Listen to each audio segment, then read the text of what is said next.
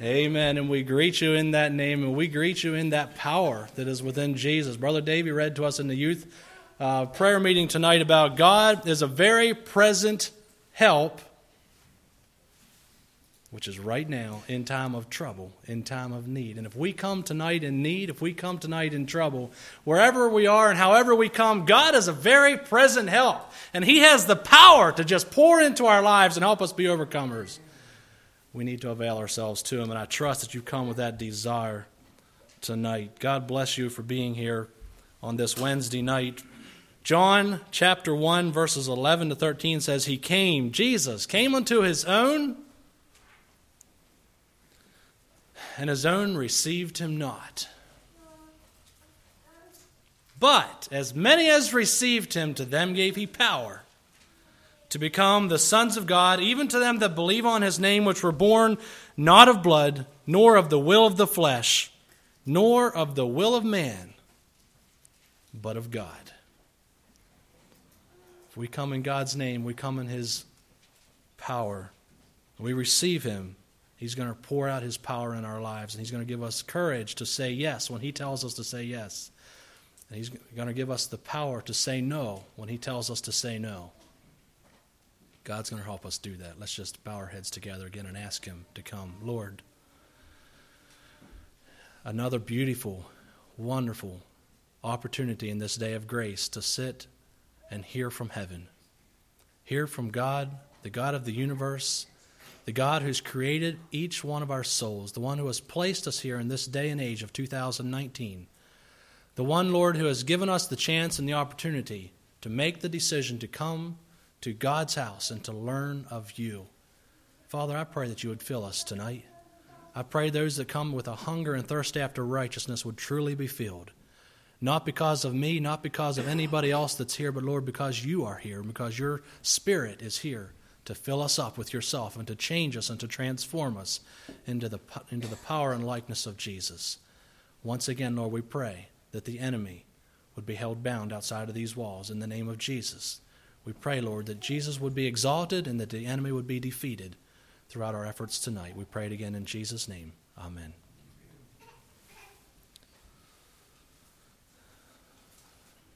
I do need to just, before we get into the message, acknowledge two friends that are here tonight. Last night my parents were here and they brought friends, and we've been blessed with their support. And I happen to know, actually, that this young couple, Carlson Funk sitting back here, and his girlfriend, a special friend, Nora Anderson. There's a little bit of a history behind that I won't get into tonight. But Nora is actually, she's a Virginian. She lives in Virginia. And I'm not even sure which city you're in there, Nora. Madison, Virginia. Okay. And these folks, I'm learning the Southern hospitality all over again as I'm here. And so I'm sure y'all can connect with Nora. Carlson actually grew up 2 miles from me. So Carlson and I are from the same area, same location, probably didn't know each other real well until in recent years in a better way, a more personal way. And Carlson is actually currently serving over in Ireland at the Ireland Boys Camp. So there's a conversation piece for after the service if you don't know what else to talk to them about. So welcome here. Thank you for your support, Carlson and Nora, and God bless you as we worship together. I'd like to talk tonight about a subject that's not real popular, I'm pretty sure. It's called Hindrances to Holiness. We serve a God in heaven, dear ones, that looks down and calls us to a life that is full of His holiness, full of His person, full of His character. And He expresses His love one day to Moses. Remember Moses and Israel when He said, "Sanctify yourselves therefore, and be ye holy, for I am the Lord your God," speaking of them and the children of Israel. The Apostle Peter exhorted the people in his ministry one day, saying, "As He which hath called you is holy, so be ye holy in all manner of conversation, because it is written, Be ye holy, for I am holy." You go to the Apostle Paul there where he tells the church of the Thessalonians, "God hath not called us unto uncleanness, but unto holiness." Yes. The Hebrew writer is talking about what chastening looks like one day when he says in Hebrews 12:10 that for our fathers or our dads chastened us after their own pleasure. But He, speaking of God, God in heaven, He has chastened us for our profit, that we might be partakers of His holiness. Hebrews 12:14, follow peace with all men and holiness, without which no man will see the Lord. No man shall see the Lord. It should be obvious to us tonight, just in a few verses, and there's many, many, many, many more throughout the Word of God, telling us to be holy people. It should be obvious to us tonight that we are called to be a holy people. And what does that look like? I'm pretty sure this isn't a very popular message that's being preached around in 2019 anymore. It contradicts, maybe it challenges us to a degree that we're extremely uncomfortable with. And I want to try to break this down and just give out some practical aspects of what it means to be a holy individual, a holy child of God tonight. Who wants to be called holy? I can remember as a young man who was somewhat reactive and maybe turned off with the conservative people, if you will, as I was in my rebellious years. And I remember looking at people who dressed very conservatively and seemingly had everything put in order, but yet it seemed like to me sometimes that they were looking down their noses at the Rahabs that we talked about on Monday night, or those who were not quite like we were. And so I began to call these people holy rollers. I don't know what a holy roller is necessarily, but I began to, in my own mind and opinion, kind of form an opinion of these folks who seemingly were so different from the world, so different from us young people who was living through struggles and difficulties that it felt like they couldn't even relate to, and yet they were called to be holy. Is that what holiness looks like tonight? Is that what God is calling us to? What does holiness mean? So I look up the word holiness.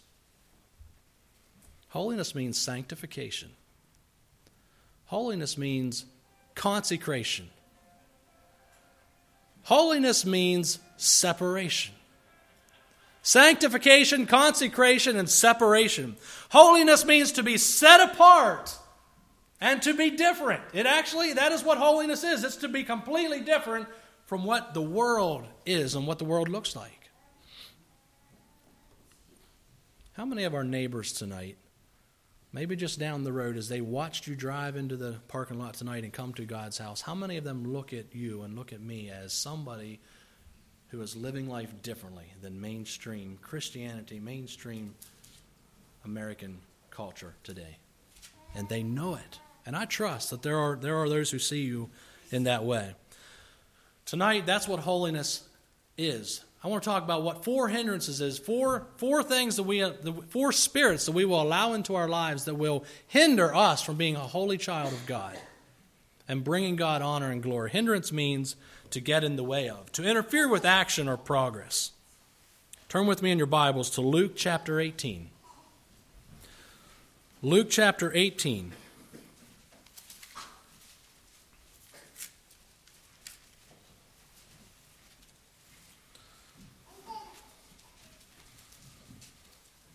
The first spirit, the first hindrance to holiness tonight is a self-righteous spirit.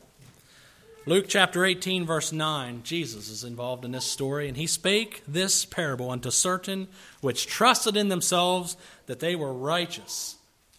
Okay, now listen carefully. They trusted in themselves.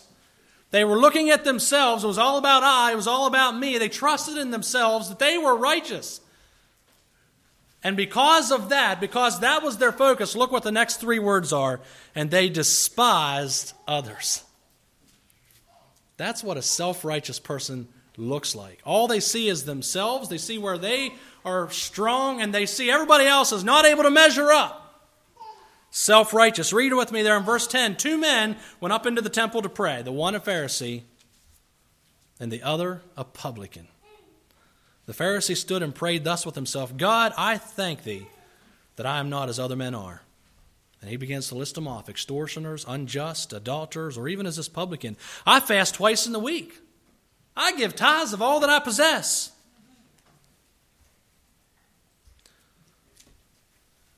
And the list can go on and on and on. I give money in the offering. I attend church every time the doors are open.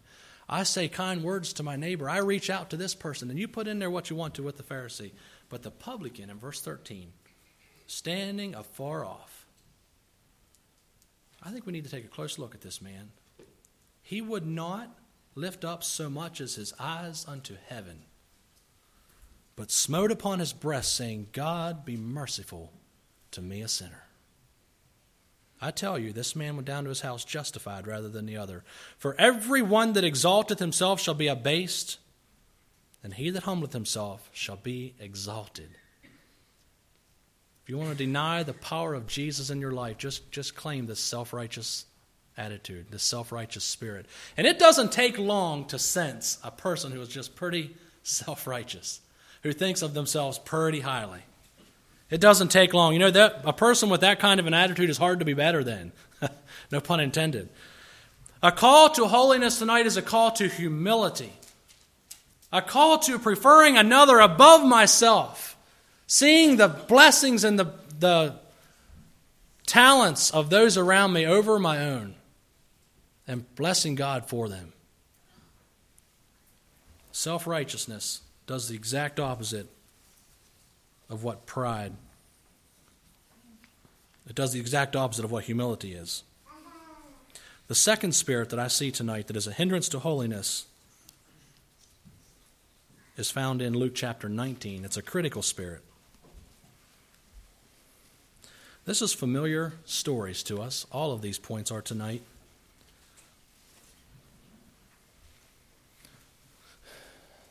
Luke chapter 19 was the story of Zacchaeus.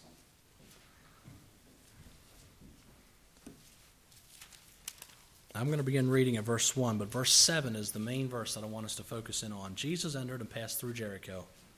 And behold, there was a man named Zacchaeus, which was the chief among the publicans, and he was rich. And he sought to see Jesus, who he was, and could not for the press, because he was little of stature. And he ran before and climbed up into a sycamore tree to see him, for he was to pass that way. And when Jesus came to the place, he looked up, and he saw him, and he said unto him, Zacchaeus, make haste, and come down, for today I must abide at thy house. And he made haste, and came down, and received him joyfully. And when they saw it, the crowds of people, those who were different, those who were called out ones actually, they all murmured, saying that he was gone to be guest with a man that is a sinner. And Zacchaeus stood and said unto the Lord, Behold, Lord, the half of my goods I give to the poor, and if I have taken anything from any man by false accusation, I restore him fourfold. We see a man who was transformed. Whatever that conversation was when Jesus came into the house of Zacchaeus, as they sat down, Zacchaeus was a broken, repentant man. In spite of his past, in spite of what he had done, he wanted to see Jesus. And instead of the people rejoicing, they were murmuring and complaining and grumbling at what they saw. He said, I will restore him fourfold. There was a change happened in Zacchaeus' life. Verse 9, Jesus said unto him, This day is salvation come to this house, for as much as he also is a son of Abraham. For the Son of Man has come to what? To seek and to save that which was lost. That is Jesus' mission. And you know what? Wherever you find sinners, wherever you saw sinners in Jesus' day, Jesus was there. He wanted to be there because that was who he was there to seek out. That is who he sought after. He didn't come to have to save the saved. He came to seek out and to save that which was lost. Now, critical hearts. We're going to spend some time on these hindrances to holiness tonight and flesh out a little bit what it looks like. So why did these people not rejoice when they saw Zacchaeus' past? They saw his faults. They saw his sins. They saw where he cheated them. They saw where he took money, and they saw he was rich, and they were upset with him. They were jealous of him. They were not happy with him.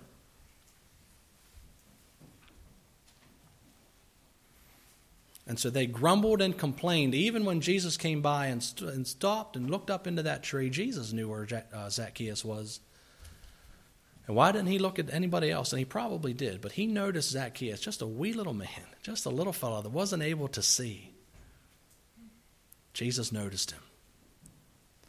And he says, come down. And we know this story so very well. Let's talk about criticisms here in verse 7. When they saw it, they murmured. Why? Why did they murmur?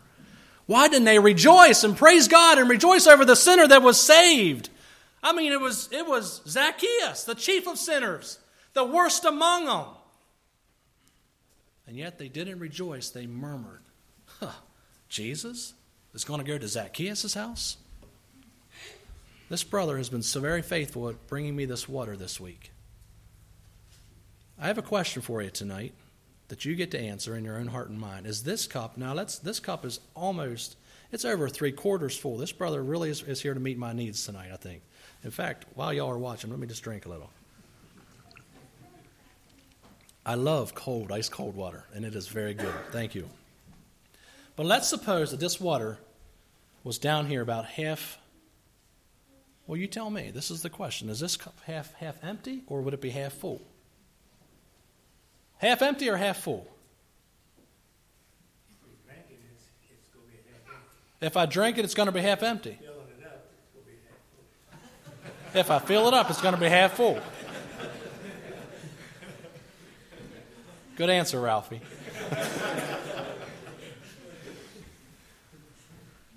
This cup's half empty, or is it half full? There's a lot of people who will say that cup is half empty, and there's a lot of people who will say that cup is half full. Now, if I stood up here tonight and I said, come on, brother, why couldn't you fill that cup? I mean, come on, there's like another inch or inch and a half there left. I mean, I am thirsty, and you expect me to come up here and preach every night this week, and you aren't willing to fill this cup clear full, and I can continue to really grumble and complain and say, what in the world are you thinking? Why wouldn't you give me more water? Boy, that was a critical spirit, wasn't it? Or I can say, who am I to receive a cup of cold water that is 3/4 full, that when my voice would dry up, I can receive this water, I can drink it, and it's going to be more there than what I even need for this service. Thank you, brother. Thank you so much for looking out for my need tonight as we preach the word and supplying this water for me. And I bless you for it in the name of Jesus as you give a cup of cold water to my need. Which person do you like to be around? Which person do you want to be around? Which person are you tonight?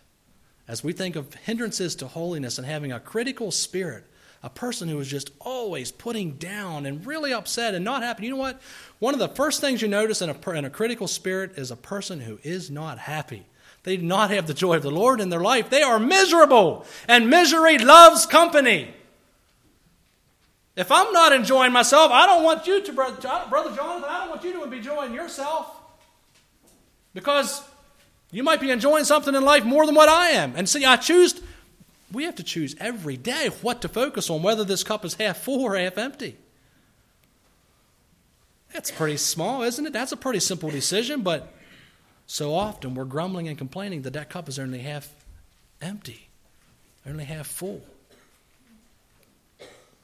And the people saw the sinner instead of the repentant heart. They saw the sinner instead of the repentant heart. They had disgust and hopelessness and hatred and jealousy and bitterness towards Zacchaeus. And that was what was in front of them. And that's all they could see. And that's why they weren't happy when Jesus said, I'm coming to your house today.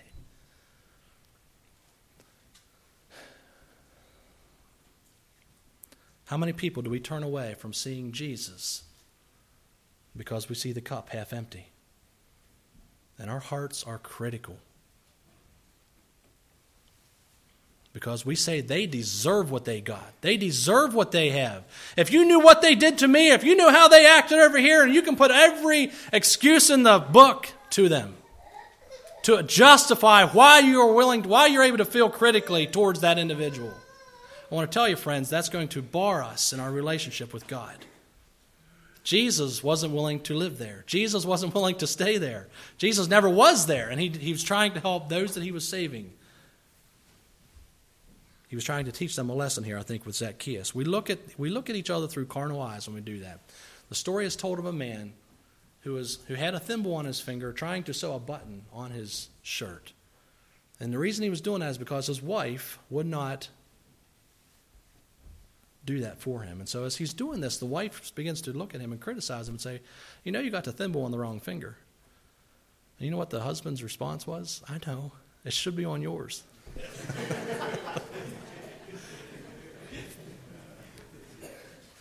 many times we find ourselves critical of the way someone else is doing a particular job. We think if they would just do it this way or that way, if the preacher could just learn how to speak a little better or be a little more passionate or just something, if the Sunday school teacher would just stop going over here or the prayer team leader would just, and whoever's up in front and is in charge is open for criticism, right? I mean, there's all kinds of things that it's easy to sit in the pew and to criticize the person who's trying to worship and serve the Lord and to lead it in a way that brings him honor and glory.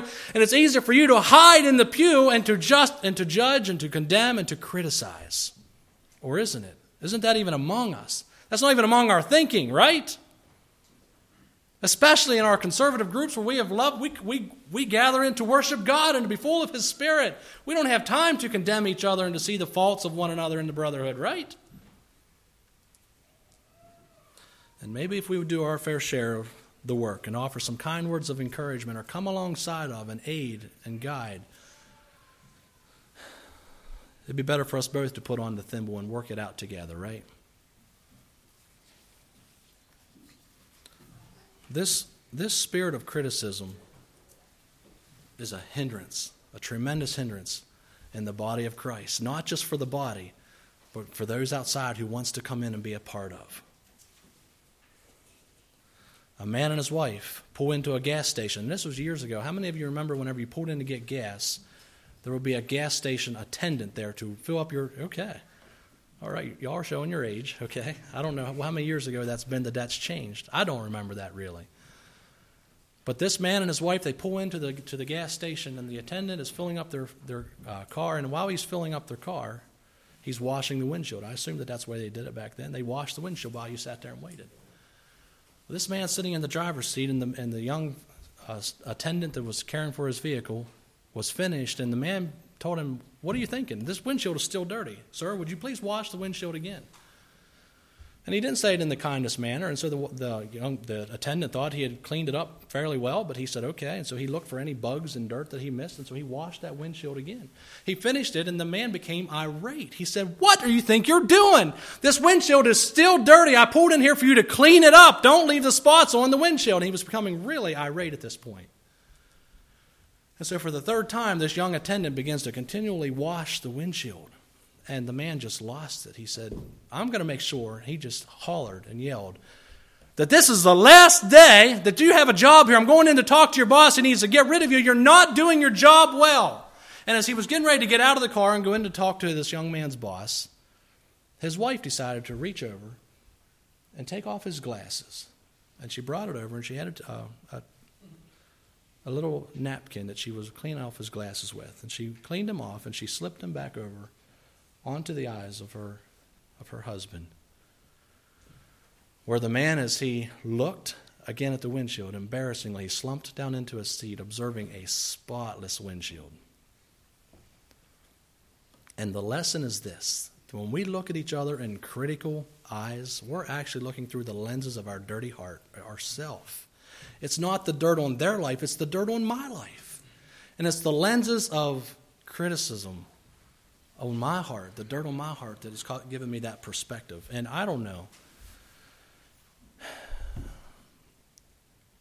Anybody who has any place of leadership or mentoring people or walking alongside of people and trying to help, anyone who cares deeply about people learns what it is to be criticized and to be spotted out and how to grow. And we need some positive criticism. I do. I am far from perfect, and I want to just acknowledge that and confess that to you tonight. But there's also a truth that if you feel like you're that person that is being scrutinized and criticized and you just can't get away from it and you're weary of these people just wearing you down, take courage. That we'll never please the critics in life. And we need to stop worrying about the critics on the other side of the coin. A father, a son, and their donkey. Traveling from one village to another, the boy walked while the man rode the donkey. The father overheard a bystander say, "That's a shame. Look how that man is making that poor boy walk." Not wanting to be the object of criticism, the father and the son, they changed places. So that now the boy rode the donkey while the man walked. And then what did he hear? A woman commenting, saying, "Look how that boy on the donkey is making that poor man walk." So the dad and the son, what do? They both climb onto the donkey. And as they traveled down the road, someone said, "Look how that man and boy are making that poor donkey suffer." So they both get off because they can't make anybody happy. So they both get off and they walk with the donkey. And the people remark, "Look at that stupid man and boy. They're walking when they could be riding that donkey." So when they enter the next village, what do you think you saw? The boy was walking and the man was carrying the donkey.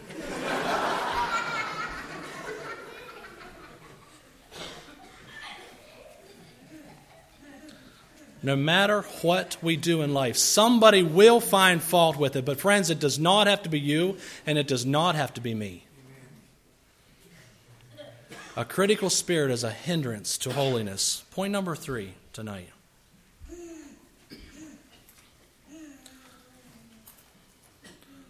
We have a self-righteous spirit. Secondly, we have a critical spirit. And thirdly, we have an unforgiving spirit that is a hindrance, a tremendous hindrance to holiness. Matthew chapter 18.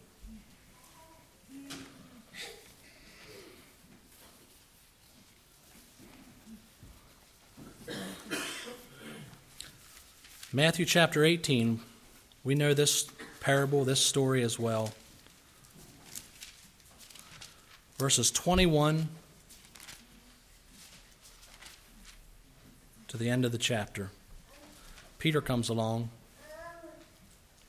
He comes to the Lord and he says, "Lord, how often do I need to forgive my brother? How oft shall my brother sin against me and I forgive him? Till 7 times? Jesus saith unto him, No, not 7 times, but 490 times. 70 times 7. And then after 490 times, then you don't have to forgive anymore." Is that what Jesus' message was here? Verse 23, Jesus says, "Therefore is the kingdom of heaven likened unto a certain king which would take account of his servants. And when he had begun to reckon, one was brought unto him which owed him 10,000 talents. But for as much as he had not to pay, his Lord commanded him to be sold, and his wife and children, and all that he had in payment to be made. The servant therefore fell down and worshipped him, saying, Lord, have patience with me, and I will pay thee all. Then the Lord of that servant was moved with compassion and loosed him and forgave him the debt. But the same servant went out and found one of his fellow servants which owed him 100 pence. And he laid hands on him and he took him by the throat, saying, Pay me that thou owest. And his fellow servant fell down at his feet and besought him, saying, Have patience with me, and I will pay thee all. And he would not, but went and cast him into prison till he should pay the debt. So when his fellow servants saw what was done, they were very sorry, and came and told unto their Lord all that was done. Then his Lord, after that he had called him, said unto him, O thou wicked servant, I forgave thee all that debt because thou desirest me. Shouldest not thou also have had compassion on thy fellow servant, even as I had pity on thee? And his Lord was wroth, and delivered him to the tormentors till he should pay all that was due unto him. So likewise shall my heavenly Father do also unto you and me, if we from our hearts forgive not every one his brother their trespasses.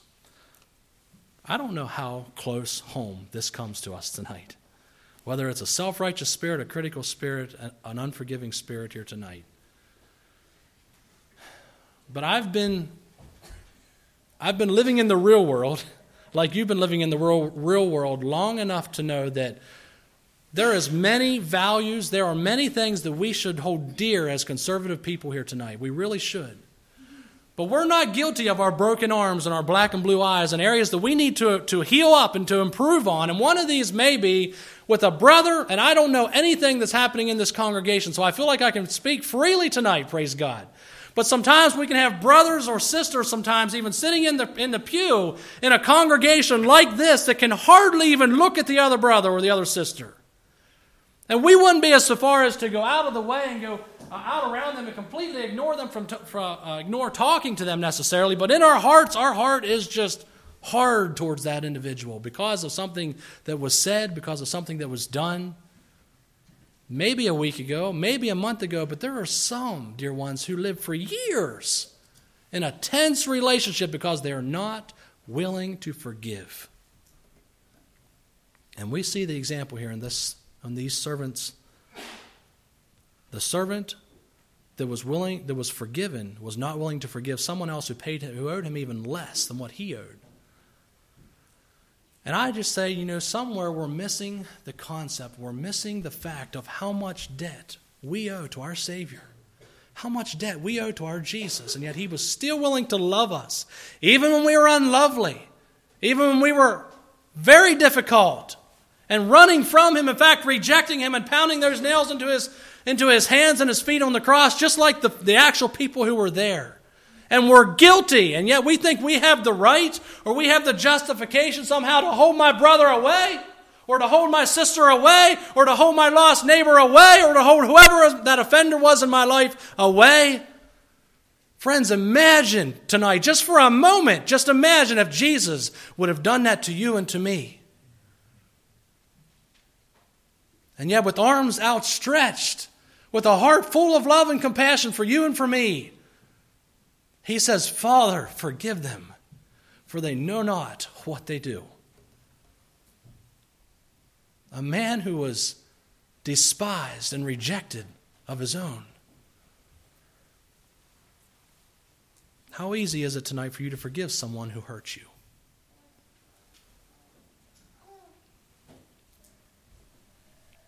And I wouldn't be surprised tonight that there are some of you here who have been tested and tried in this area more than others.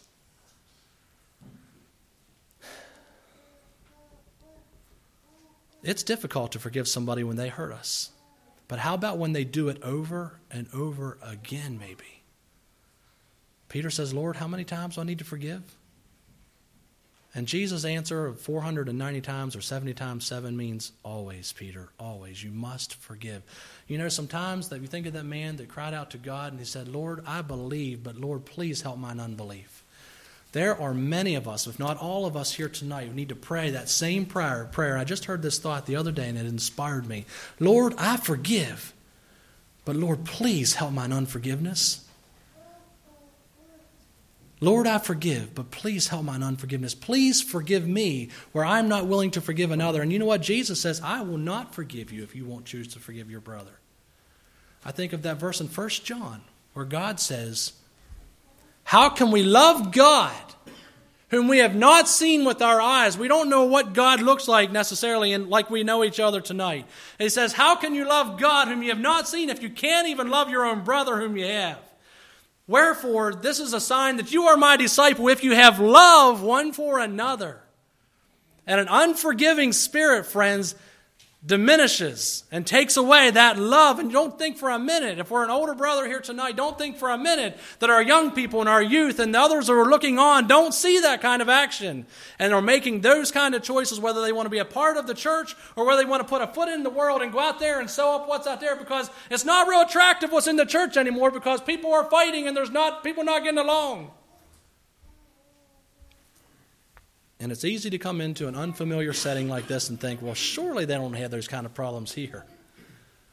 But then you begin to think, well, we live in the real world. And we're really sinners tonight, saved by grace. And we need the help and power of God to be living life differently, a holy life that is separated from what the world... This is all that the world knows. And that's why the world wants to get rid of that. They're sick of it up to here. And there are many people who are going out and they're shooting themselves up with heroin. The percentage of drugs of heroin that's being used today is phenomenal, and people are tired and sick of their life. And they're looking to you, they're looking to the church, and they're saying, do they have something different besides just them getting together and patting each other on the shoulder and saying, I love you, or are they really able to work life out together? And they're watching your life and mine in these areas.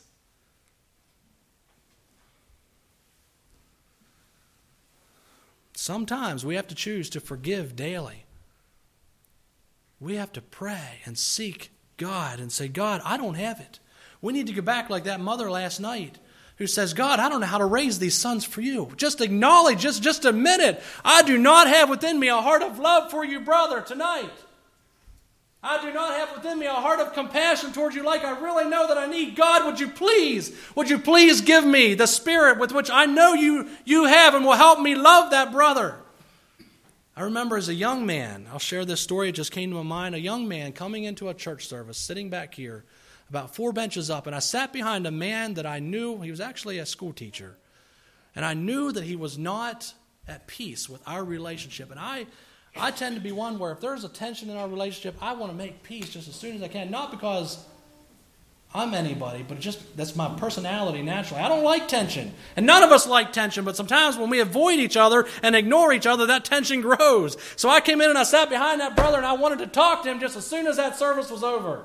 And the amen was said and he was out that side and out and back of the church. And I was a young man. I'd just come into the Mennonite community about a year and a half. And that spoke hard to this young man. Like, what the world do I think I'm doing? Why am I coming into a conservative Mennonite group, Mennonite church, and being treated like this? This was a brother who was older than me. He knew better. But he wanted to avoid it and ignore it and hold on to an unforgiving heart. And people are willing to just go all the way out around each other and avoid the tension, the disagreements, whatever the issues might be. And many wasted years are spurned because of an unforgiving heart. We need to ask God to give us, tonight, if we find ourselves there, we need to ask God to give us a heart that we don't have. Our heart is deceitful and desperately wicked, like we learned last night. We need to ask God to help us in this area. Maybe just to illustrate it, once upon a time, two brothers who farmed side by side. They farmed together for 40 years, sharing equipment, working back and forth for 40 years until the long collaboration fell apart. And you know how it began? With a small misunderstanding. So often the things that separate us, it all begins with little things, little small things that if we would take care of them early in the relationship, maybe we could help save the relationship too. There was a small misunderstanding which grew into a major difference, which finally exploded into an exchange of bitter words and finally separation. And one day, the older brother, John, got a knock on the door. And he went to the door, and there was a carpenter with a tool bag on his side. And he said, "Sir," he just said, "I'm looking for a few days' work.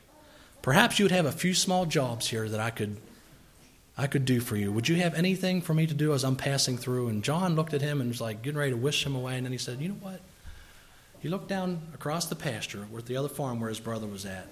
He looked back at the carpenter and he said, "I got to go to town for the day and I'm not going to be able to be at home." But he said, "What would be really nice," he said, "you look down over here to this farm." He said, "That farm over there used to be a pasture, a nice pasture that ran between his farm and mine." But he said, "Just last week, that man," in fact, he's my younger brother, he went up to the river levee and left it loose. And now what was a beautiful pasture, there's now a creek of water between us. And he said, "I would like for you, if you would go out, I have a pile of lumber out by the barn." He said, "Would you please be willing to build an 8-foot fence?" He might have done that to spite me, but he said, "I'll get him one even better. Build me an 8-foot fence so that I can't even look over there and see him." And the carpenter looks at John. He looks over at the farm. He looks at John. He looks back over at the farm. He looks at John. He said, I think I understand what you're trying to say." He said, Show me where the pile of lumber is. Show me the post hole digger. I'll get to work. You go do your thing."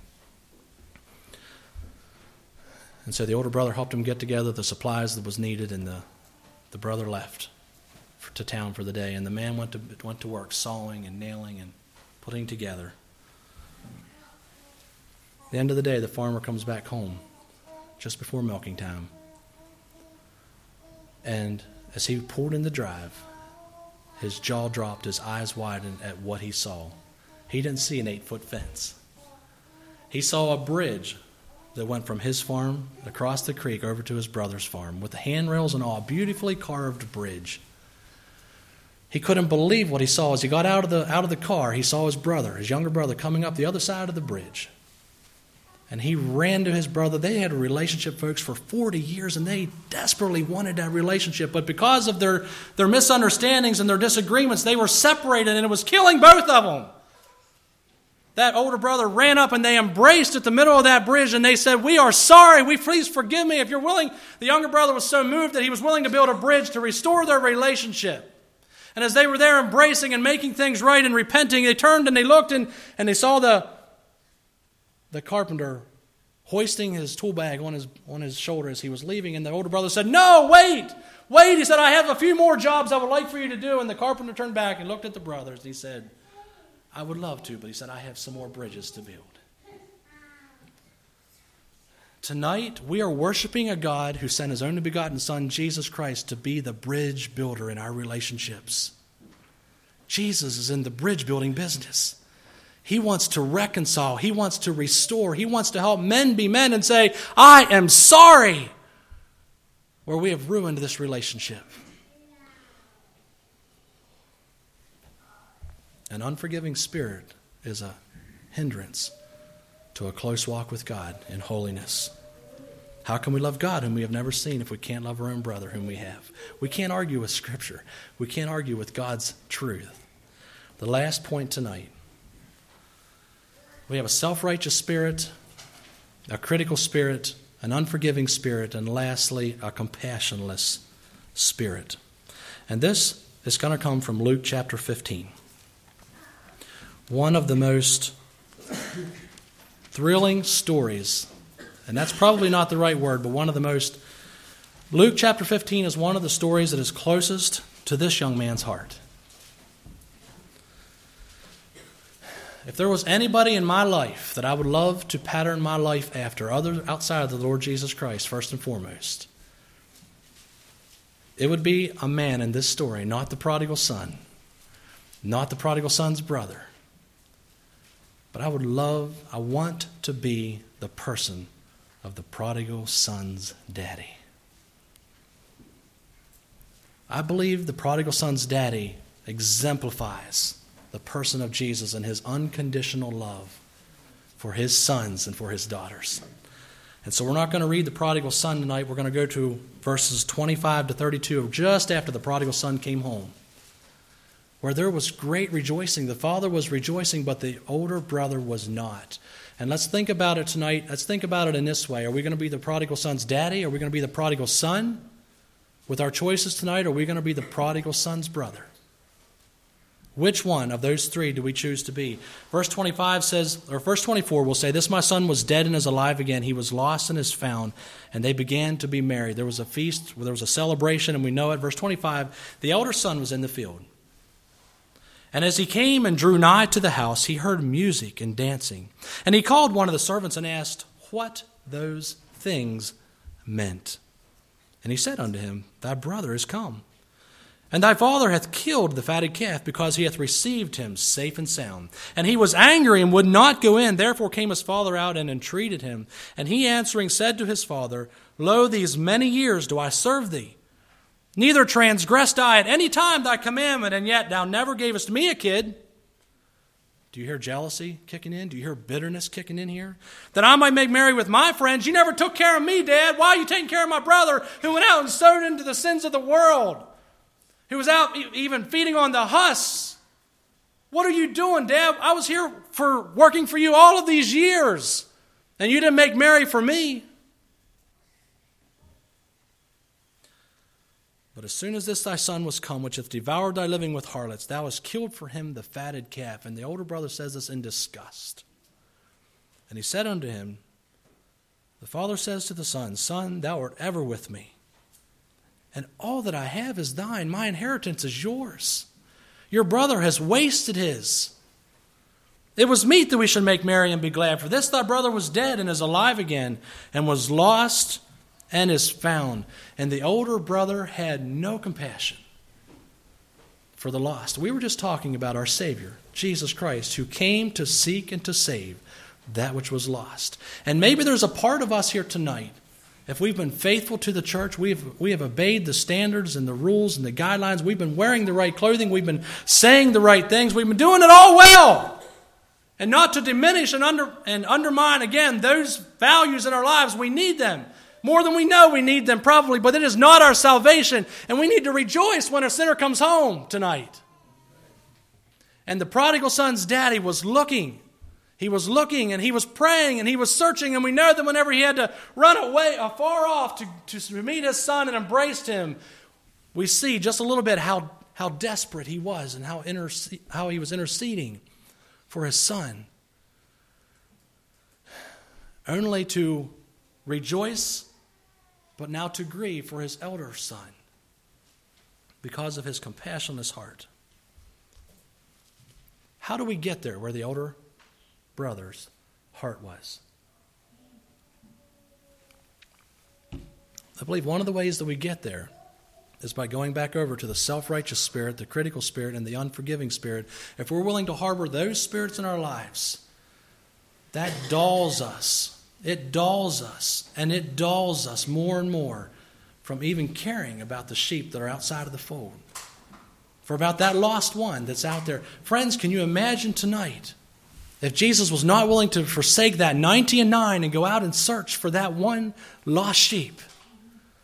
That was me tonight. That was you tonight. That was all of us tonight. Jesus was willing to do it because he had compassion. He had pity on that one lost sheep, and he wanted him to be a part of the fold. Do you find it easy to rejoice when a sinner repents? Do you find it easy in your heart to celebrate and rejoice? You know, the Bible says that the heaven rejoices over one sinner. For just one sinner, no matter their age, no matter how young they are, no matter how immature they may be in understanding at all, to be a follower of Jesus, heaven rejoices over one sinner that repents. And one thing about a healthy church and a healthy body that is full of the Spirit of God is they rejoice and celebrate over that son or that daughter that has said, yes, Jesus, I want you to come and live within my heart. And I can tell you, as a man who has received text messages and receives phone calls, there is nothing more thrilling. There is nothing to me that is more important in life than to get that phone call of saying, I gave my heart to Jesus. And to me, that's one of the surest evidences of that this is for real. They truly have met Jesus. They have truly had a born-again experience whenever they are excited about telling their grandparents, their parents, their friends, their pastors. There is an excitement that comes forth, and to me that is a good sign. Sometimes there's people accept Jesus into their life, but you don't really see any difference.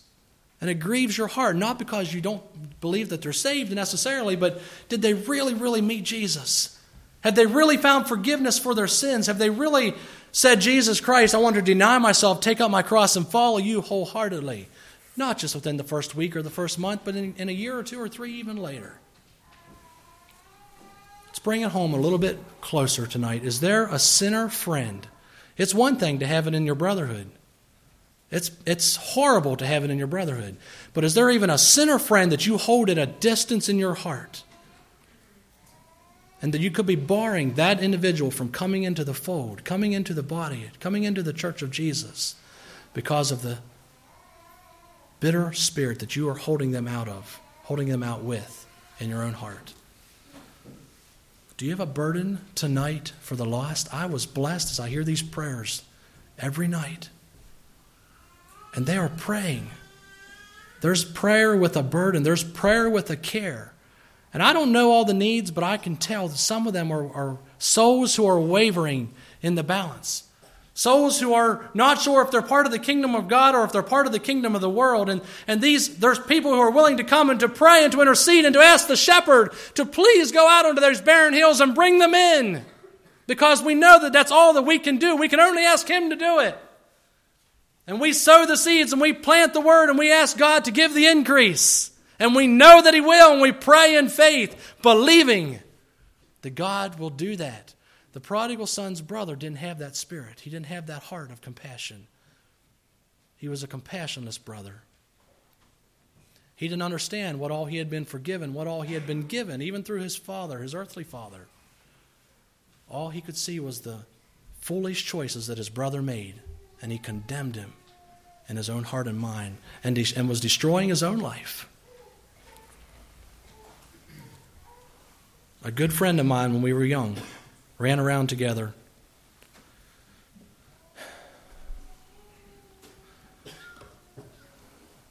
One day was sitting in the pew while I was preaching his grandma's funeral message.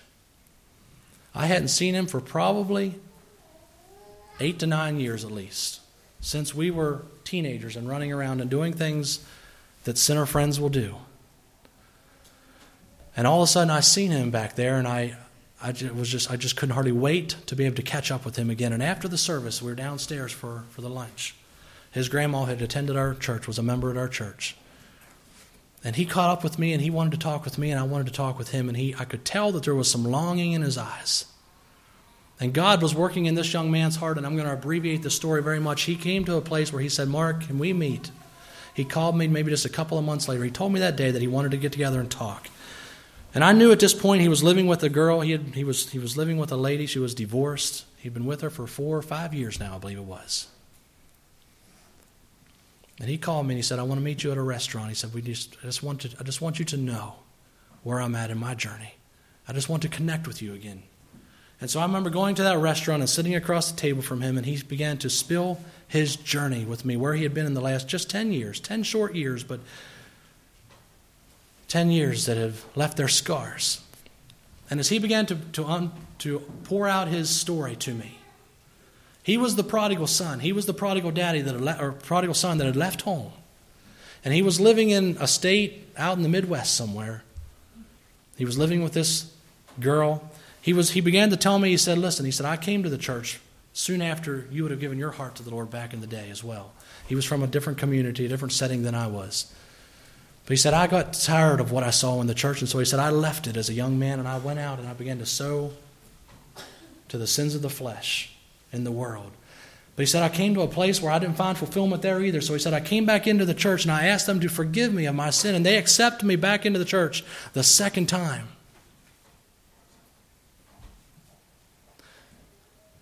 Until a little while, and he said, I grew tired and weary of what I saw again, and so he said, for the second time, I said, I'm done with church. I'm going out to feed myself to the world and find my fulfillment there. And so for the third time, he had gone out. And now he had come to the place, he was feeding on the husks in the pig pen like the prodigal son. And he was at the end of himself as he sat across the table from me at that restaurant, and tears began to come down his cheeks as he began to share. You know, I believe tonight strongly that God will not forsake and despise a broken and a contrite spirit. And as that young man, my friend, began to open up his life and share it with me, he began to tell me, as I paraphrase this story, he said, listen, he said, I've gone to the church for the third time. And I've asked them if they would find it in their hearts to forgive me just one more time. If they would accept me back into the church the third time.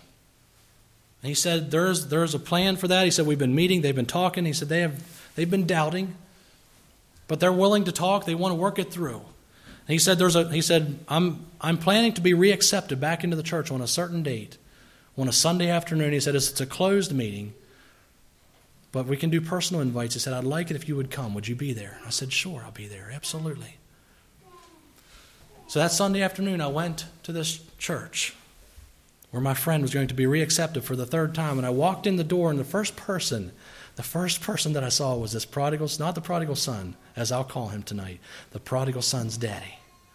And as soon as I walked in the door, he looked at me and he said, come with me. He said, come, I want you to sit with me. And we came in here about where this brother is back here, about the fourth bench back, and we sat there.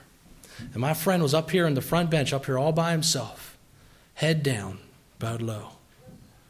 The pastor stood up, he came and he opened the service and he began to say some words, and it wasn't real long. They knew that the whole meeting was because of this young man. And the way they had done in that setting is they would ask him questions and really challenge him on where he's at. They began to ask him, how are we supposed to believe you? How are we supposed to know that you're not going to turn against God again? What are we supposed to do as a brotherhood to restore you? This young man, as he sat there, the pastor looked at him and he said, I won't say his name, he said, young man, the podium is yours. He said, come, share what is on your heart. And this young man gets up and he comes over here to this podium right here as the pastor's standing behind him, and he looks into the faces of his loved ones. His mom and dad sitting here, his uncle and aunt who has a son, it would be his cousin, who is still out on the barren hills, so to speak, tonight. They got up and they sang a song over this nephew of theirs. And the uncle and aunt and their son sang a beautiful hymn over their son. Pain was in their heart for their own son who was still out and lost in the deserted land. But they were praying for him. And as this young man came to the podium, he just looked into their faces and he didn't say anything for the first 30 to 45 seconds. As tears were coming down his eyes, coming down his cheeks, he just wept. He just wept and he cried. And then he began to say, and he said, look, I understand if you doubt me here today. I understand that you have questions about my life. And he began to open himself up and just share again where he was at in his heart and his life, and understanding his unworthiness and his need of Jesus as his Savior and Lord. He sat down. There was a few more things said. There was a few more questions asked. And then the service was about to be closed. And I'm sitting back here beside the prodigal son's daddy. And just before the pastor closed the meeting, the prodigal son's daddy raised his hand. He said, "Can I just have a few words?" And the pastor said, "Sure you can." And so he gets up and he comes up here and he looks back into the eyes of the congregation. He said, "Dear brothers and sisters," he said, "I understand that where there's rejoicing for us in our house, there's pain for others. I understand if you doubt the words of my son." He said, "But I want to tell you, prodigal parents tonight, those of you who have loved ones who are lost, who are forsaking God, who don't seem to even care about the kingdom of God and building his church and being a part of." He said, I just want to breathe some hope and some life into your souls today if I can. He said, I want to tell you that as you converse with them, as you relate with that prodigal in your life, listen carefully to their voice, listen carefully to their tone of voice. You know them well, be praying for them, interceding for them, and asking God to help you with the words that is needed to breathe life into that prodigal's life. He said, I was on the phone with my son as he was halfway across the states. He said, there was one day, as I was talking to my son on the phone, he said, I could hear it in his voice. This is the prodigal son's daddy who knows his son, knows his son's voice. He could tell that he was near the end of himself. He could tell that he was hopeless in his condition. He could tell that he was desperate of some help. And so he said, I got in my car and I traveled from state to state, and I went and I met my son, and we embraced and we talked and we worked things through. And he said, together I brought my son home. He said, I understand if you doubt my son tonight, but I want to tell you as his father, I believe, and I'm asking you if you would believe with me, if you'd be willing to find it in your heart to forgive him for his transgressions, for his sins against the church, for his sins against God. Do you find it within your own heart and life to forgive him? Tears coming down the prodigal son's daddy's face. And then he just wept and tried to encourage those who had prodigals to continually be looking and watching and interceding. Demonstrated the prodigal son's daddy that we read about in Luke 15. Tonight, we're going to have to close this message. Have you been praying for the shepherd to bring your loved ones home? And I trust that you have. That's a great question tonight, but we want to just take an inner look within our own heart and life and see if there's any area, if there's any spirit within my heart that is keeping them at bay. We don't want to go on a guilt trip. We don't want to criticize and blame ourselves with areas if we feel like we've freed it and given it to the Lord. But friends, we need a burden. We need moms and dads who are willing to get on their knees and sacrifice sleep and weep for our prodigals. Friends, I have a brother and a sister who are out there tonight. And there is times where it feels hopeless. It feels like they're never going to come back to God. And sometimes we waver in our faith and we waver in our prayers and we feel like it's never going to happen. And I think about my life, that I was following the same path that they were on, but by the grace of God. And who am I to be at any better place than what they are tonight except for the grace of God? God, give me a heart of compassion for them tonight. Give me a heart of mercy and love that is willing to be reaching out and sowing seeds that will hopefully lead them to the kingdom as the shepherd brings them in. A self-righteous spirit, a critical spirit, an unforgiving spirit, and a compassionless heart will not allow Christ, barring a miracle which God is able to do. He's able to do far more abundant than overcome our failures and bring in our loved ones tonight. Praise God for that. But I want to challenge the church tonight to be sure that there is nothing in our life that is keeping those loved ones at bay. Let's bow our heads together.